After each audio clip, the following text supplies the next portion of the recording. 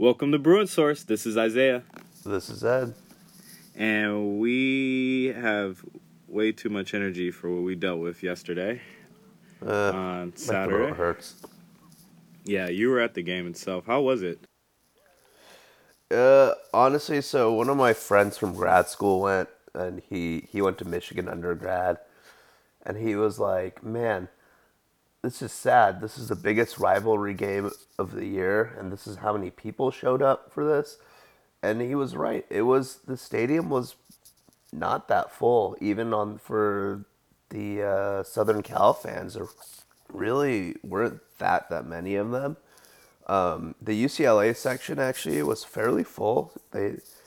We showed up, which was kind of nice. But yeah, it was a little empty.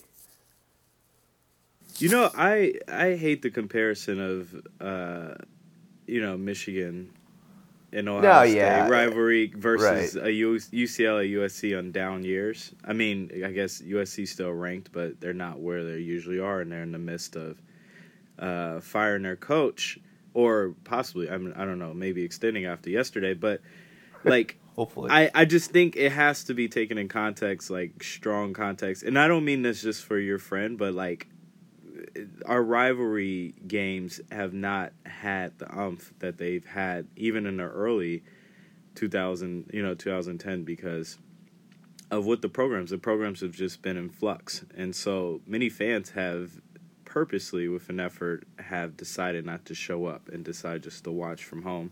So we've had a lot of couch watchers. that's fair. But I mean, even Not to say I so, think LA fans are the worst, but Right. in regards to just attending and showing up. But I just think in this case, like, I wasn't expecting many people, even SC fans, to show up for this one. So I wasn't surprised by the crowd size.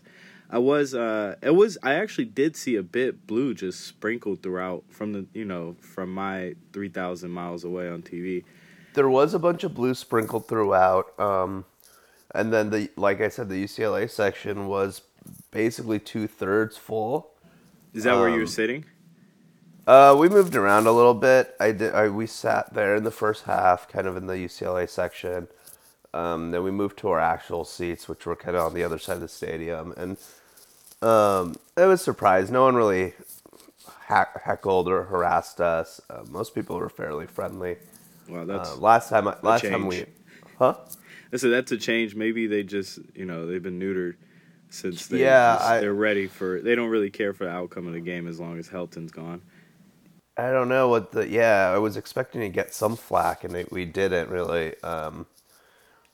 Last time I went to the Coliseum for a game was, I think, in 2013 when we won.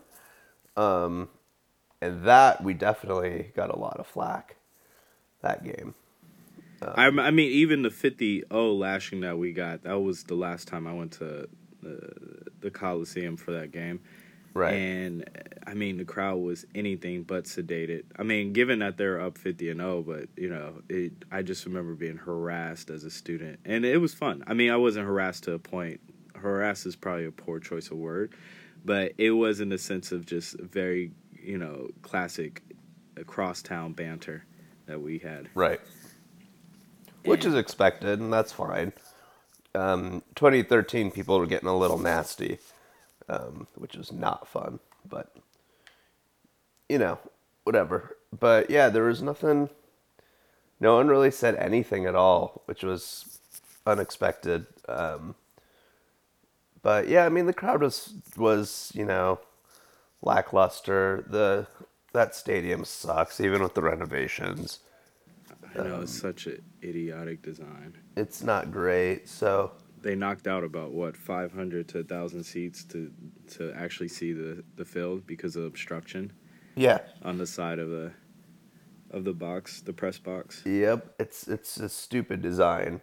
The UCLA section was right next to those sections, so you could, tell if you were sitting in there, you could not see any of the field. I kind of wanted to go up there and sit for a second, but I was too lazy to do it. Yeah, it's probably the best seats in the house for depending on how the game's going. Yeah, seriously.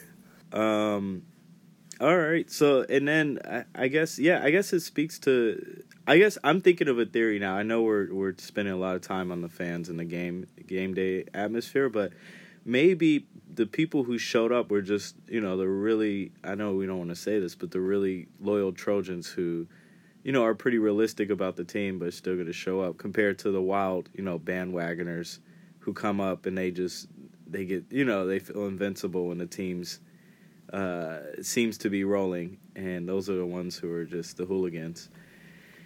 Yeah, I don't know it's if possible. Yeah, it's hard to say, just, being there, but there was probably definitely some bandwagoners who've never gone to school there or set foot on campus except for games. which is But, fine, but it's a matter of just we know what kind of LA fan that is. right. All disclaimer, like if you didn't go to UCLA, USC, and you root for them, I encourage it. I want more UCLA fans who are an alumni, who are like friends or family, or just fans of the team. Right. But in the sense of there's that LA fan that we all know that tends to root for whoever's winning at the time, and so they Right, all the Clippers fans when the Clippers got good. Yeah, exactly. They're switching jerseys. All right, cool. So let's talk about the game. Ugh. Do we have to? I know. I wanted to do this on Sunday so we can get over quick. Just Fair get enough. out our feelings and move on. I mean, the first quarter, like, it was an interesting first quarter, which I think kind of set the tone for how the game was going to go. And what I mean by that is, like, even when we drove up and we scored, I was thinking, I'm like, yes, that was great tempo. Like, the pass to Demetric Felton was great. It seemed like we were rolling, but I'm sure, I don't know about you, but I had the feeling, I'm like, let's see what happens. Let's see if we can keep this consistent. Let's see if we can keep this play calling. Let's see if our players are not going to get ahead of themselves. Now they're just only up a score. We've seen this. We've seen this in rivalry games. USC went up 7 against us in 2014, and they're the first one to score. I think they got like a turnover. I think it was a pick 6 against Huntley, and guess what? We blew them out after that. So, we've seen this in games, and just going up 7 isn't enough. But I know this was a young team, and I was Going up 7, but also UCLA has done this so many times where they look great on their first drive this year. That's been our thing. That's been our MO, and we just failed to adjust. So, and then following that, we got a lucky, SC came finally, I think we got to stop. And then we had not a 3 and out, but we got a first down, and then eventually we had to kick it. And then they fumbled it, right? Yep. Amon-Ra had, the sun in his eyes, and it just hit his gut. And luckily, I mean, I thought that was one of my favorite plays, seeing the long snapper, Johnny.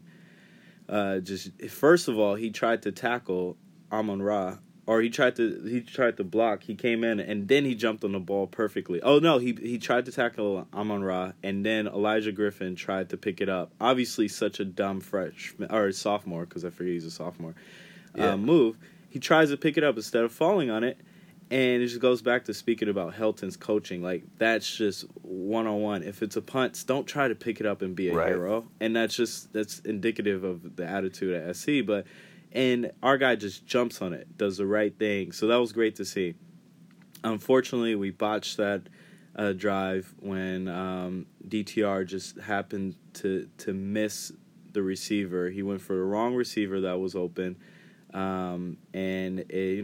Isaac Taylor Stewart just picked it off, and that's where we just felt everything stall. And at that point, it was a bad throw. It was a very bad decision. Yeah, it was an errant throw, and but I don't know how good your seats were, but I was just watching from TV. It was that sense of like, eventually, SC's gonna get it rolling, and they did. The offense got it rolling. And that's what happened. I mean, these fucking numbers I'm looking at, and excuse my language, I'm usually not the one to curse on this, but It's my job. But the guys I told you, when we were worried about this game, we were worried that Amon-Ra, Michael Pittman would be the two to get their numbers, right? But Tyler Vaughns, Drake London, freshman Drake London. They all got their numbers, man. Drake London had the highest receptions and yards. Well, not receptions, but yards, and Pittman had the highest receptions, which he had, like, the bookend storytelling goodbye game against a rival. And so it's outstanding. I haven't looked at the stats of when's the last time 4 USC receivers had over 100 yards in the same game, but it's a fireable offense. And it's not against your rival. Any other school set their QB record for single passing yards in the 508. Yeah, like true freshman, like your third string true freshman. Yeah, and 515 yards. But regardless, yeah, he sliced and diced our defense. There was one play it was a third down, and it was like 3rd and 4. And Slovis, well, first of all, we had our linebacker off of like 15, it felt like 15 yards. It wasn't 15 yards. It was 10 yards off of Drake London. And it was so clear that he was going to go to Drake London. And I'm like, what the hell?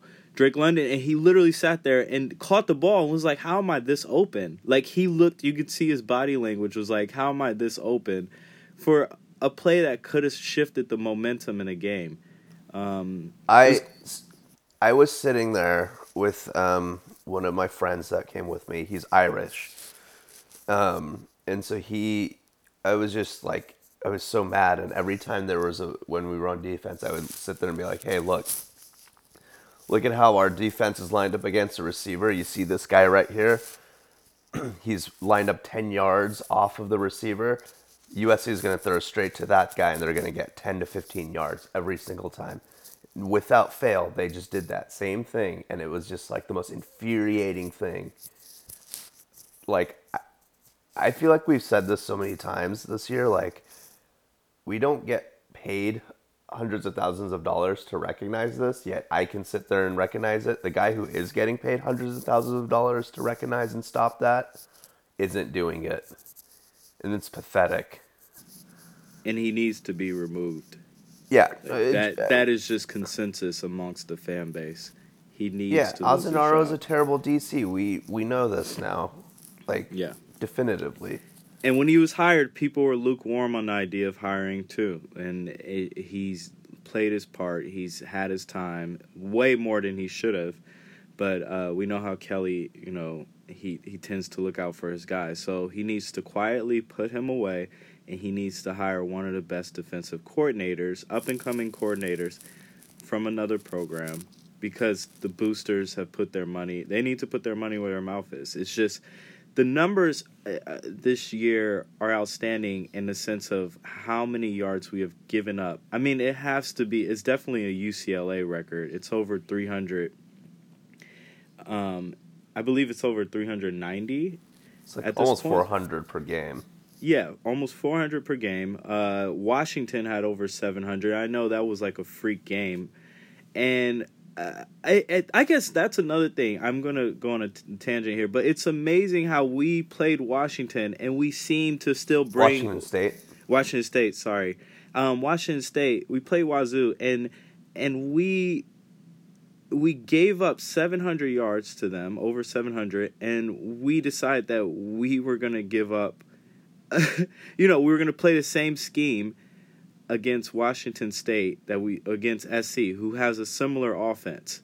It's like we didn't even look at the tape from Washington State. And granted, Washington State put up, again, in a free game. That was a video game. It was a video game, but it was like, did you not look at the film of this game and decide, okay, Graham Harrell may have the similar concepts. How do we adjust? There's been no adjustments outside of, okay, yeah, we played a Jack West, Stanford. Now we can actually blitz, and they had under 200 yards of offense. And then somehow the team decided to get bold and use that same scheme against Arizona State, and it worked.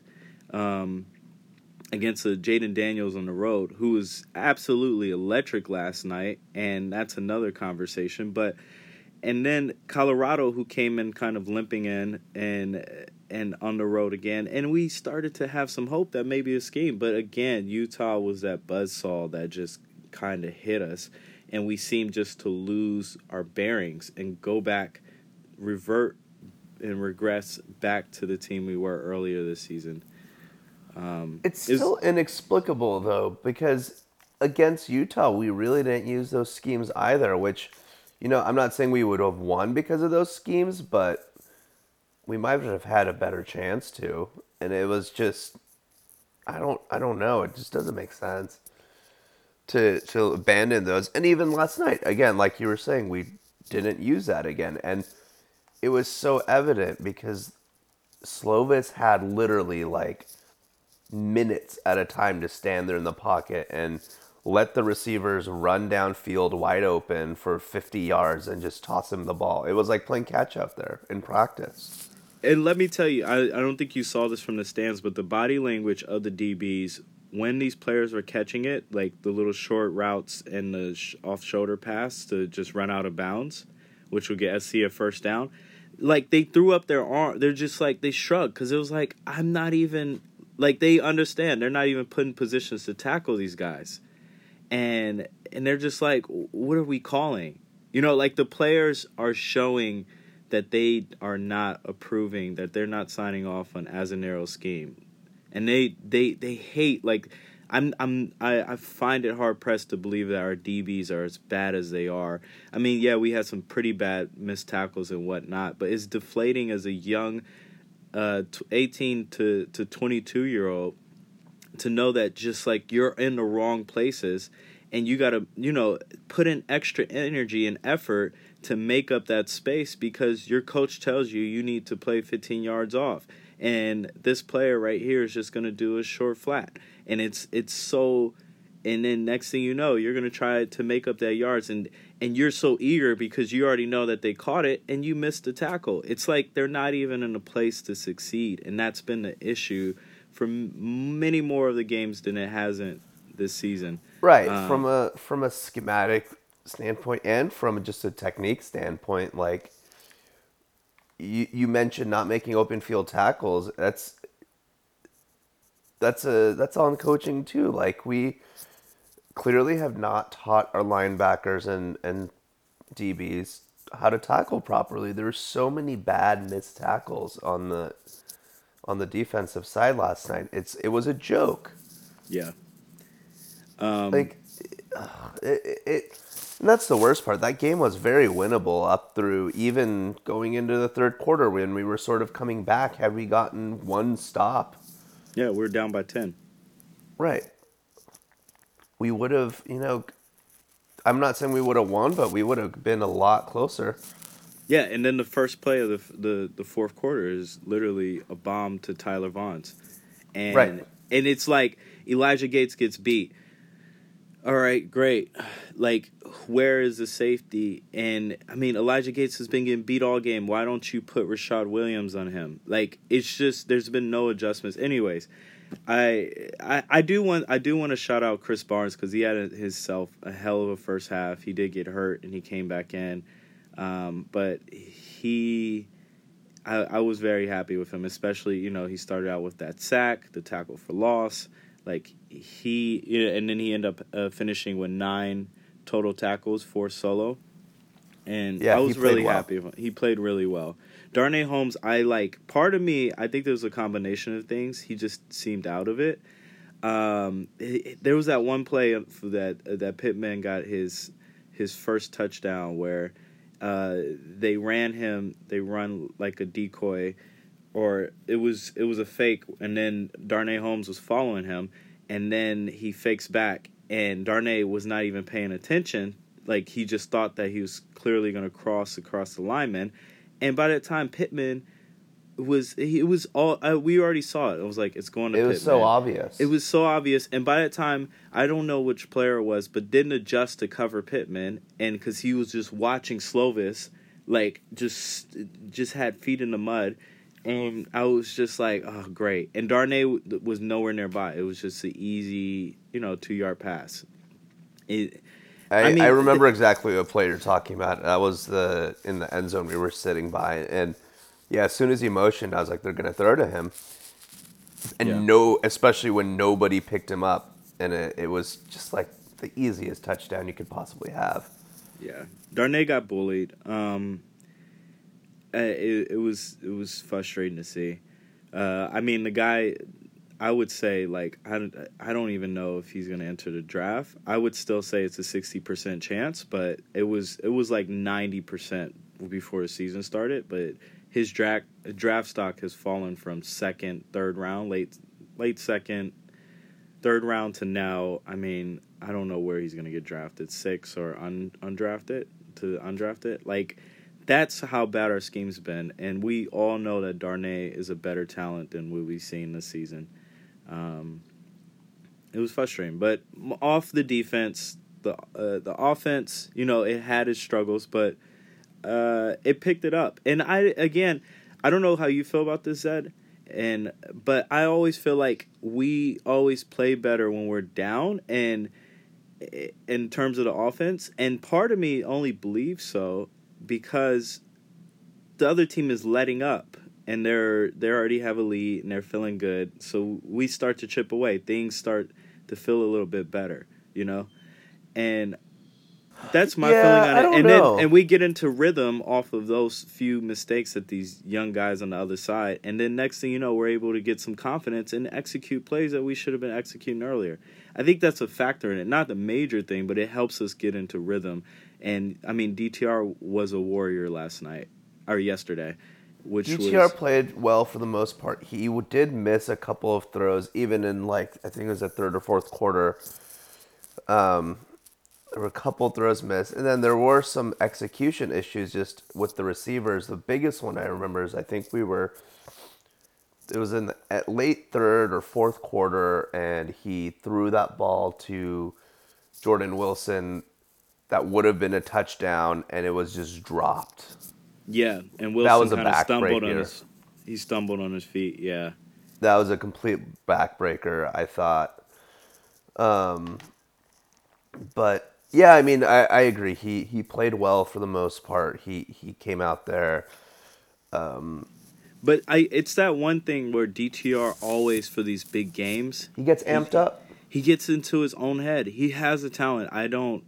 I'm a DTR supporter, and I really want him to do well.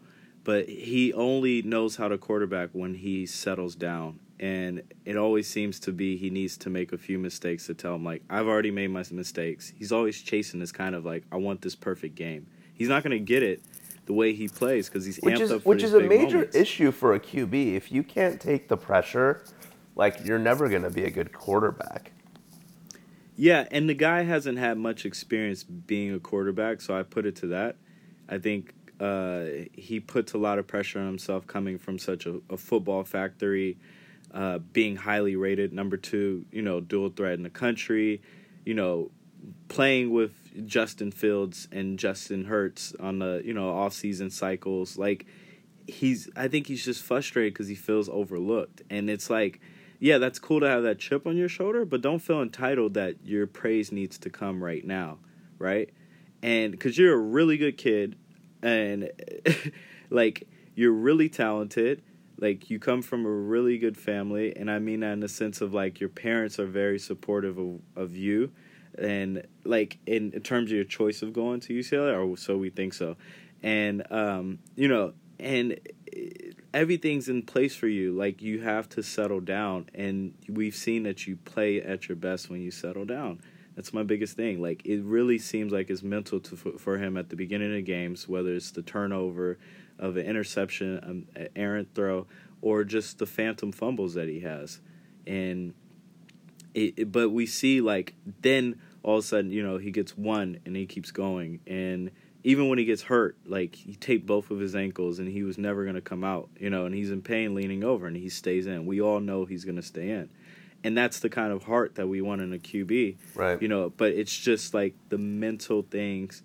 I mean, and I'm gonna say, especially even as as a black QB, he's gonna be on like scrutinized even more for not going through his progressions, and he can't let that pressure get to him, because it's like that's the thing about black QBs, like, oh, they're very athletic, but can they run through their progressions? And DTR is smart enough to go through his progressions once he goes through them, but he tends to just get in his head in the moment and just try to force things. And his reasoning, like, the people are gonna blame it on the fact that, oh, he's more athletic for a wide receiver, and all these things that are tied to racial things. It's not necessarily the case in his case. It's just the fact that he hasn't QB for a long time, and he seems to just want to win right away, and you can feel it. He wants, to blow out teams the way Justin Fields does. And DTR, you didn't go to Ohio State, like like you're playing at UCLA. You have to be part of the process. It's a slow burn. As the team figures out, it's a young team. There wasn't much depth, and so I think with that, like, he needs to recognize the situation, not be in his head, and he'll be fine. I think, like, he's shown moment of brilliance, this season, even more so than last season, as obviously he played more games, but like, we've also seen just boneheaded plays that lots of QBs make, but just ones that we don't expect from DTR because we all know he can be great. And I think at the end of this game, we felt like, okay, much more confident that DTR can be like a better QB if he just polishes up and just continues to work in the offseason on his mistakes, and be like, okay, in this moment I have an instinct to throw off my back foot. I shouldn't, right? Just that simple stop and work on that, and he'll be fine. I agree. He's done a better job in making those decisions this season as a whole. I think he can, like you mentioned, still be a lot better. But you're totally right. I think it feels like when the big lights go on, he puts a lot of pressure on himself. There's no sense of him relaxing, right, when the big game comes up, and so he just tries too hard. And with that come mistakes. He just over misses throws and throws poor passes and doesn't make the right decision when to run, etc. Fumbles the ball. Just like there's these little things he still needs to clean up to kind of get to that next level. I don't think anybody can question his heart anymore, especially after getting beat up last night and just Washington State game. Washington State, like, he has the desire there. I don't think there's a sense that he isn't, willing to put in the work or put in, what he needs to do to get better and become that quarterback. I think it's just, a lot of it's a mental thing in his own head because he has the ability to do it. He just needs to get out of his own head and kind of put it all together. It's hard to put it on him in any way or form. The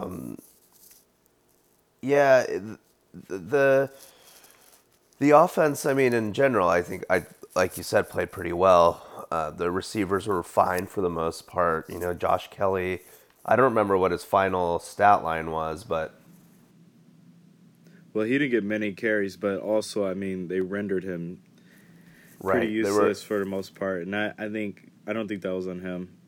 When he got space, he was able to break away. His longest run being 11, but yeah. Right, they schemed against him, and that's what, frankly, any team should do when we're playing us is keep the running game at bay and make sure that see if our QBs can beat them. Which is frustrating because that's sort of like they went after our biggest strength, and that's what a good DC should do. Meanwhile, our DC didn't even bother to try to scheme against their biggest strength, and so what happened is their biggest strength destroyed us. And so, yeah, I mean, you can't put the blame on the offense. I really do put the blame mostly on the defensive side, and not on the players necessarily. It's mostly on the coaching. And I've been on the record for now most of this season saying Azenaro needs to get fired. Yeah, and I mean, I can't match Zed's passion on Twitter, but I've wholeheartedly agreed with him.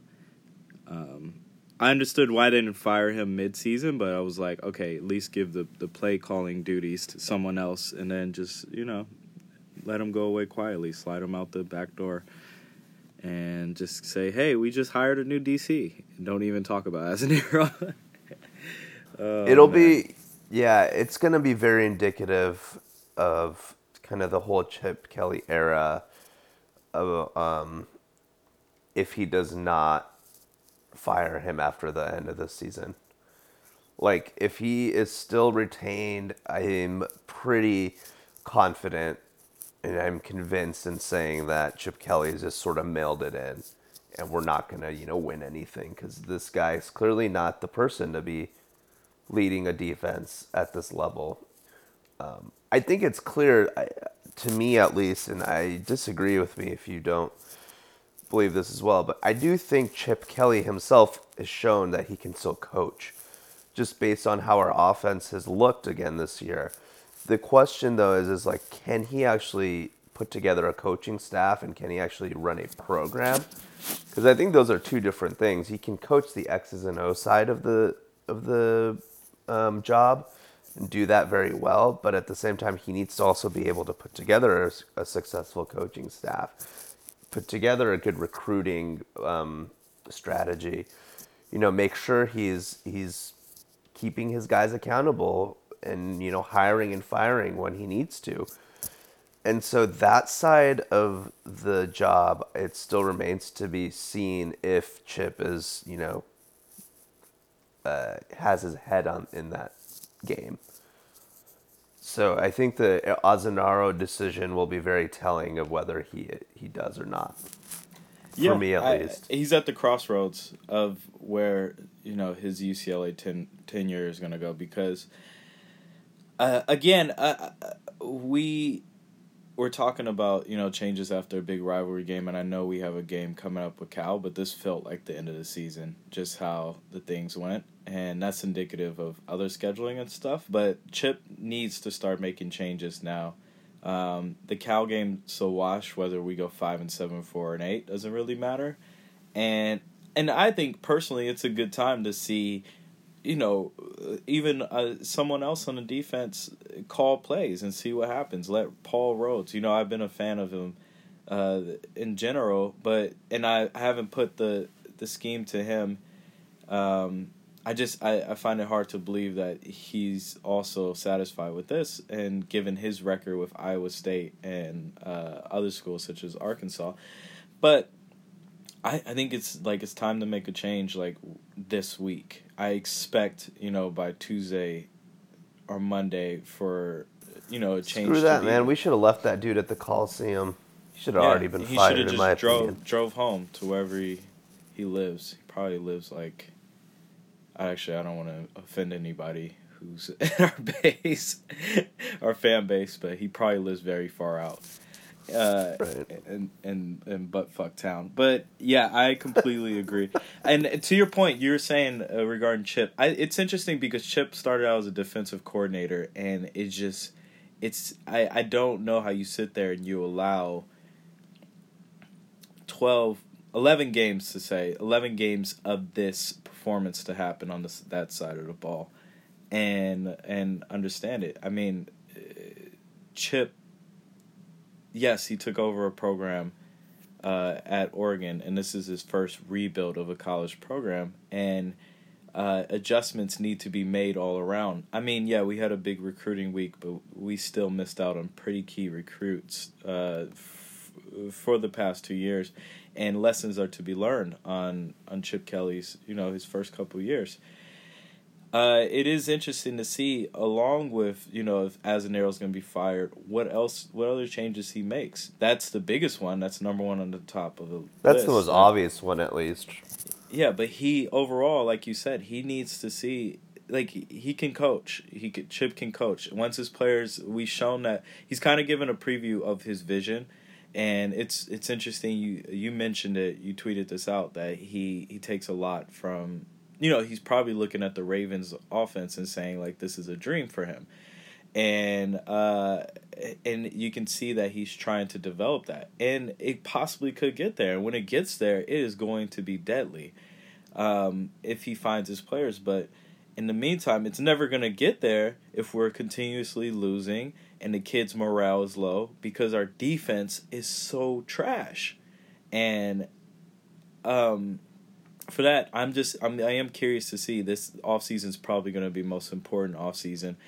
Given that we have a favorable out-of-conference schedule. I don't know, Hawaii just won the Mountain West Division, and so they might be a tough out on the road. But still, we have a favorable schedule next year where most fans, even just because this is what we do as fans, are going to expect 7 to 8 wins, right? And if we pulled out 6 wins, they would probably be saying 9.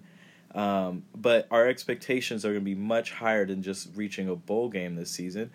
And Chip has to make sure his team is prepared. These adjustments are made on his end because he's had coaches and defensive coordinators who have not adjusted at all during the game. And it's put us in this rut. It's put us where we are right now. And our car, right now we're on the road and we're sputtering. And we have to decide whether. Look, right now, if we had just played competent defense, not even good defense, just competent, mediocre defense, we would be bowl eligible. That's what's frustrating to think about. San Diego State would have been a win. San Diego State would have been a win.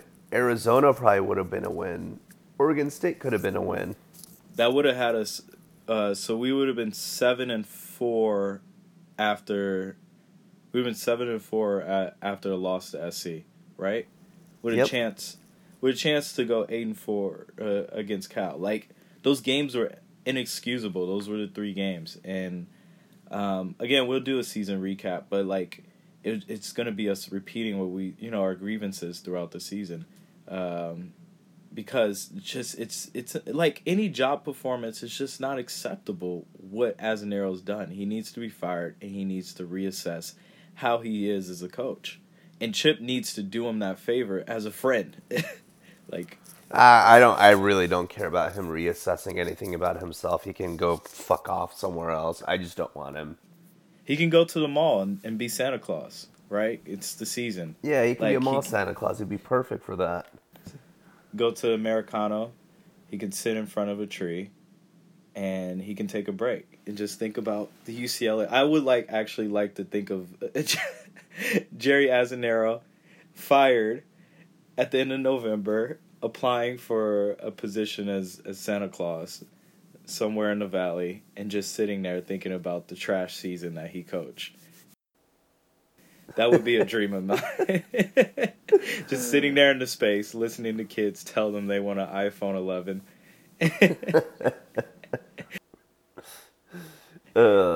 Just him and his thoughts. Yeah, that is a Bruins fan dream. That would be amazing. I would go to that Santa Claus and tell him that I wanted defense. That's what I would. All I want for Christmas is a defense, Jerry. Not delivered by you. All I want is a real defensive coordinator. Mr. Claus. But other than that, yeah, our grievances about Jerry. Devin Asiasi, I don't know why I've taken to him, but I'm so happy to see that he's done well this season. And I'm pretty sure, I tweeted out that he's going to be returning next year, and I'm pretty sure he has one more year, given the transfer. But just, I'm happy to see how he's done and he's performed. I'm glad to see that he's ended up at UCLA, because I know he really wanted to go to Michigan. He wanted to go to a big-time program. He was one of those kids.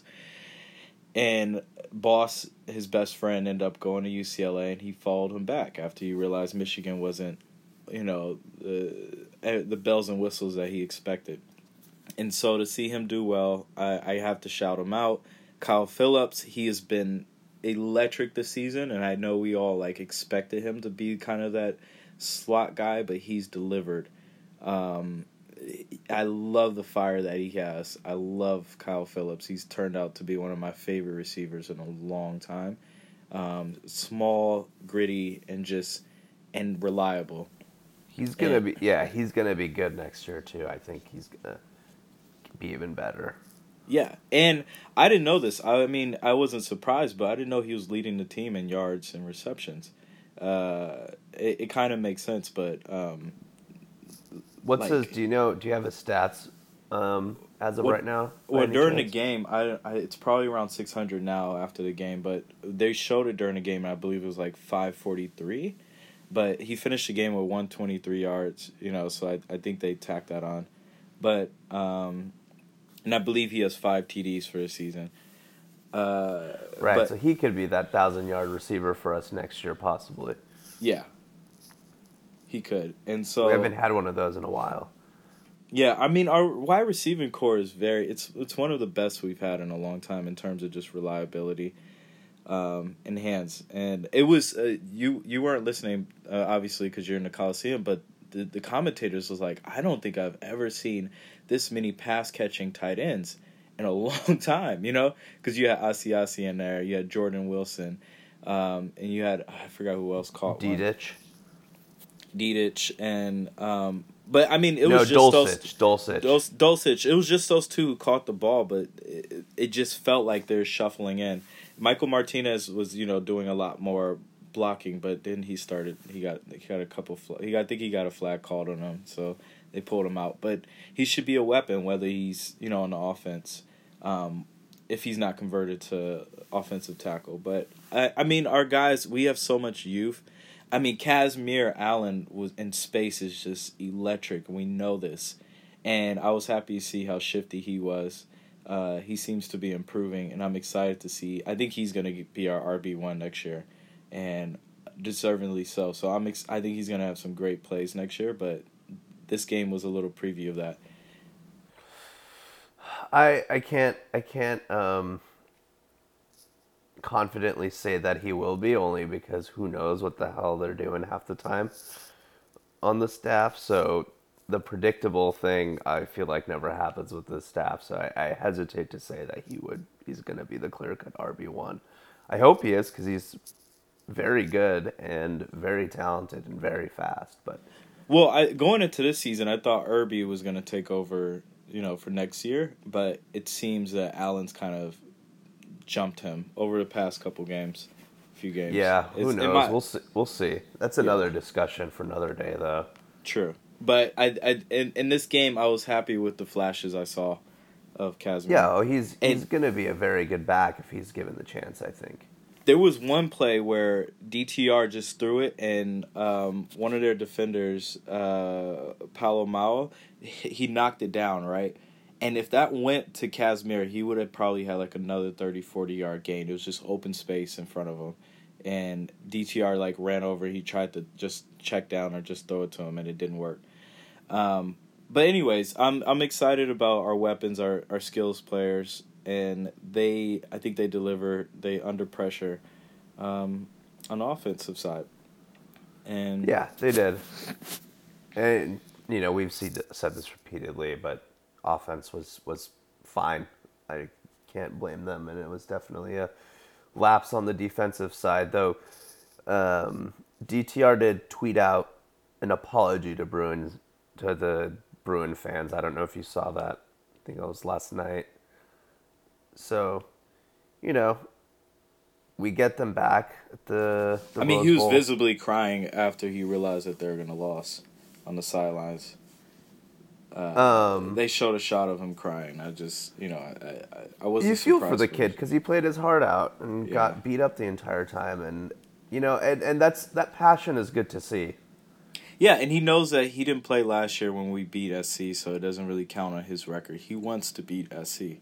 He knows how important that is. And that's good to see, as our quarterback leader, how important that is to him.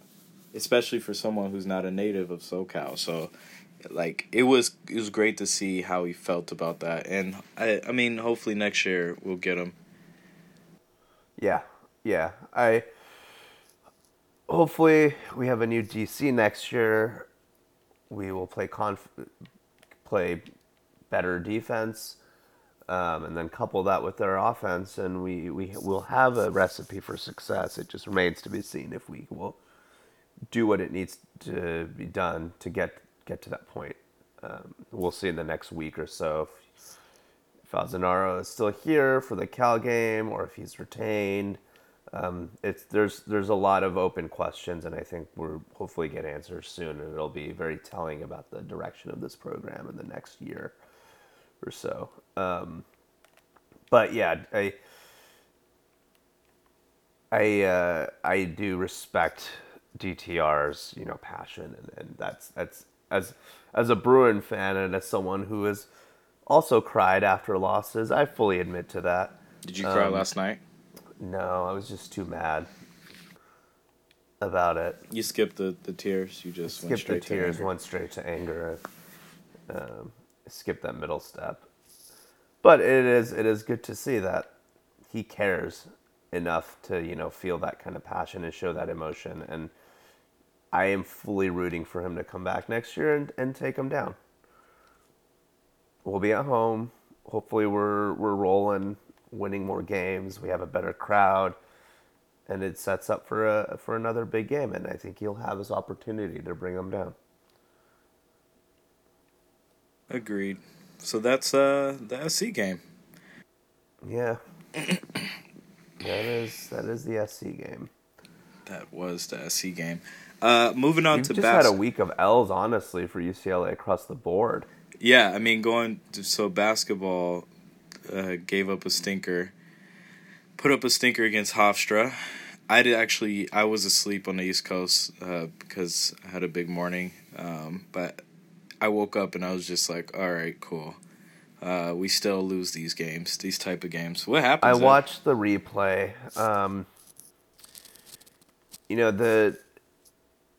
The kind of story of that game is there's a lot of players from the Alford era still on the team, obviously, and a lot of them fell into some Alford-esque habits.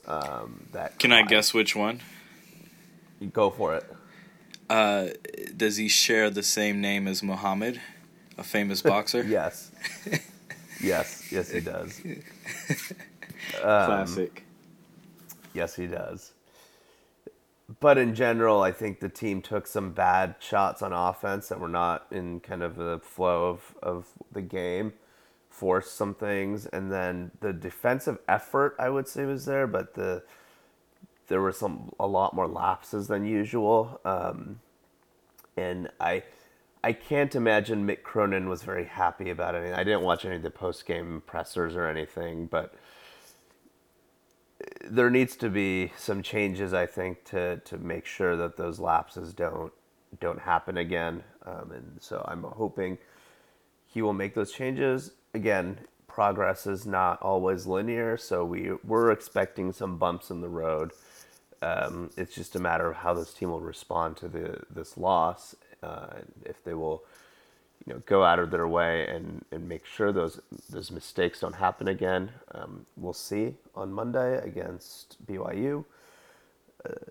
But, it's still a learning year. It's a rebuilding year. I think we're, still looking at a team that's getting a system in place and a coach who's trying to instill that culture. And while a lot of it is setting in little bit quicker than we thought, which is very good, there are still going to be some issues and some of the old culture kind of, and bad habits still poking out. And so it just going to be a war of attrition to root that out and make sure that it's the Cronin system and the Cronin culture that's instilled. And it's going to take time. So I think we might see some of these things, but, as long as they're getting better every game and respond to these things in a positive way, I think the overall trajectory of the program is still kind of on an upward swing. But I think the biggest issue most of us have with this is that, in basketball, these upsets happen early on in the season. Kentucky was number one. They just lost to Evansville, one of the biggest upsets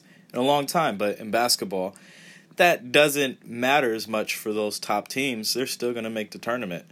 Kentucky still may be a number one seed in the tournament. They still have a chance to reach that, right? The only issue is UCLA is not that program right now where they can afford these type of losses if they want to make the tournament, and it hurts if we're in the bubble. Exactly. So And that's hopefully we win enough games going forward. We're not on the bubble, but yeah. But now we just have to make sure we're not even close to the bubble, which our projection was going to be, given our place in the conference. So it was like if we can have a clean sweep of the teams that we're supposed to be in the outer conference, and then we drop a few here in the conference against some pretty decent teams. The Pac-12 conference, 2 weeks ago had 4 ranked teams for the first time since it's been I think 2014. we And did. so Thursday and night, though, was pretty bad for the conference in general. Besides our Cal, loss, there were a few other losses. yeah, there's some bad losses. Cal got destroyed by Duke. There was a few others that I'm missing. Who else? Utah lost as well, and Washington State lost as well. Yes. Arizona almost lost also out on their home court, too, so. Oh, that would have been. Nah, I wouldn't. I don't know how I would have felt about that. I would have been happy. 'Cause Yeah. fuck Arizona. And so, but that's the biggest thing with this, and we just want to make sure that, when UCLA has a Hofstra loss, they need a Notre Dame win. They need, a bigger win now. That buffer, that little bit of buffer it starts going away. Exactly. But other than that, I mean, we'll just take it for what it is. It was Thursday night. I don't know. They were rolling against Southern Utah, against UNLV. Look, and to their credit, to Hofstra's credit, they hit some very tough threes. Some contested, well-defended three-point shots went in for them. And so, they went over 50%. When this team, right. I think they shot normally around 20%. If I read, it was like 19. They don't shoot very well, and so they had an uncharacteristic shooting night. And that happens, and sometimes you can do everything in your power, and they still might not go your way because they're just shooting unconsciously from three and again rattling them in. So yeah, the loss sucks. Like you mentioned, we just hope that it doesn't hurt us in the end with tournament selection time and the committee looking at UCLA being on the bubble and then looking at win-losses and Hofstra's on there in the early season.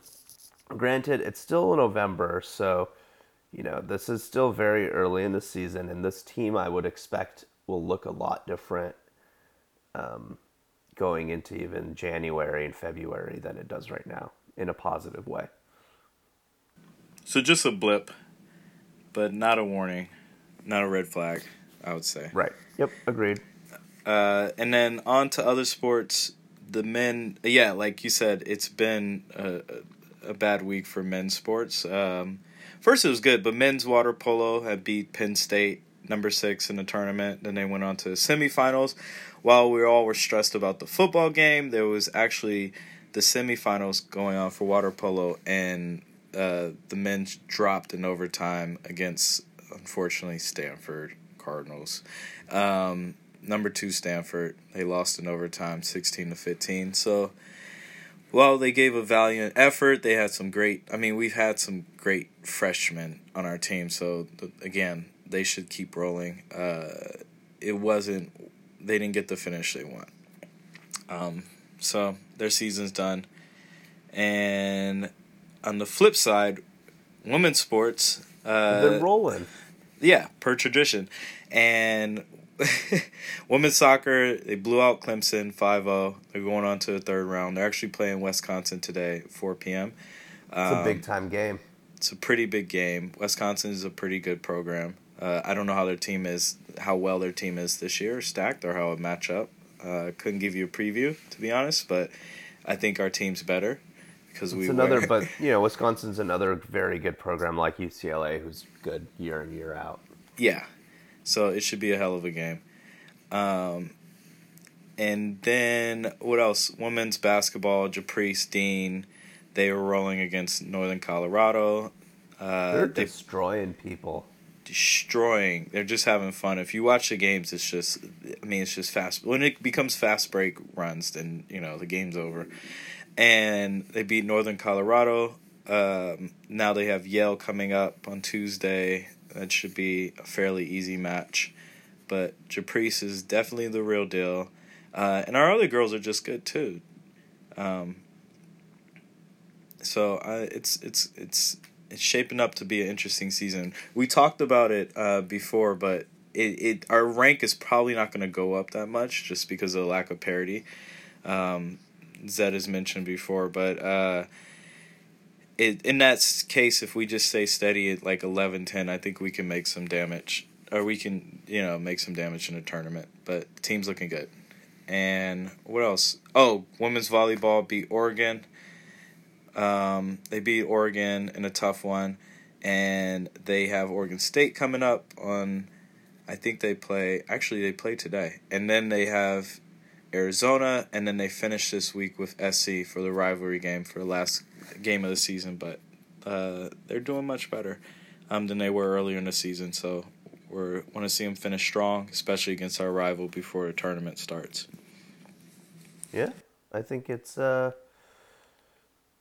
a lot of stuff going on for UCLA. Hopefully, we get some wins, get another championship in at some point, and yeah, it'll be always want another one of those in the Hall of Fame. Yeah.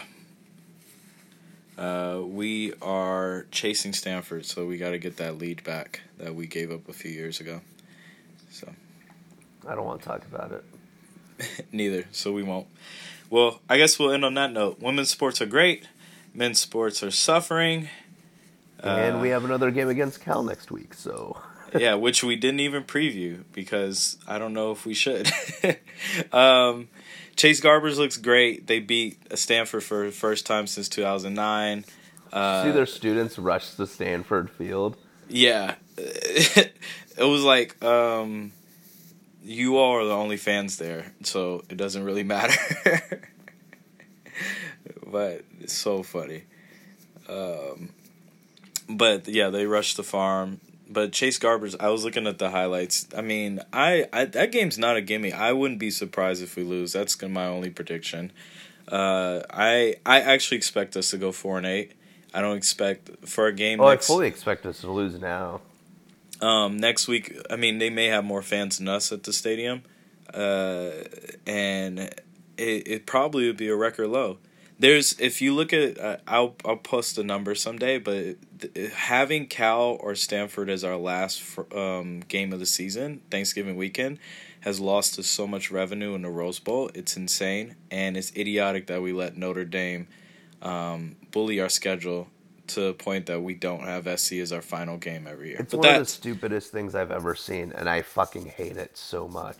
And next year, it's going to be the same thing because Notre Dame plays SC for the last game of the year. So, again, it's just we've allowed ourselves to be bullied by a Pac-12 conference and Notre Dame by bigger powers, which is outdated scheduling rule. Anyways, to our point, Cal's the last game. We're going to see a record low attendance. It's a symptom of this. But Cal's going to give us a hell of a game because, now they've gained bowl eligibility, I believe. So. Yeah, they're 6-5, and they also want to finish 7-5, and don't want to regress because that one would go on Wilcox. Yeah, I see them winning. I would predict it to be. I'm going to say, 27. That's my prediction. I just don't. We essentially have absolutely nothing to gain from this game, minus hopefully we get some young guys some reps and some practice, really. But, winning this game means nothing for us at this point. We're not going to be bowl eligible.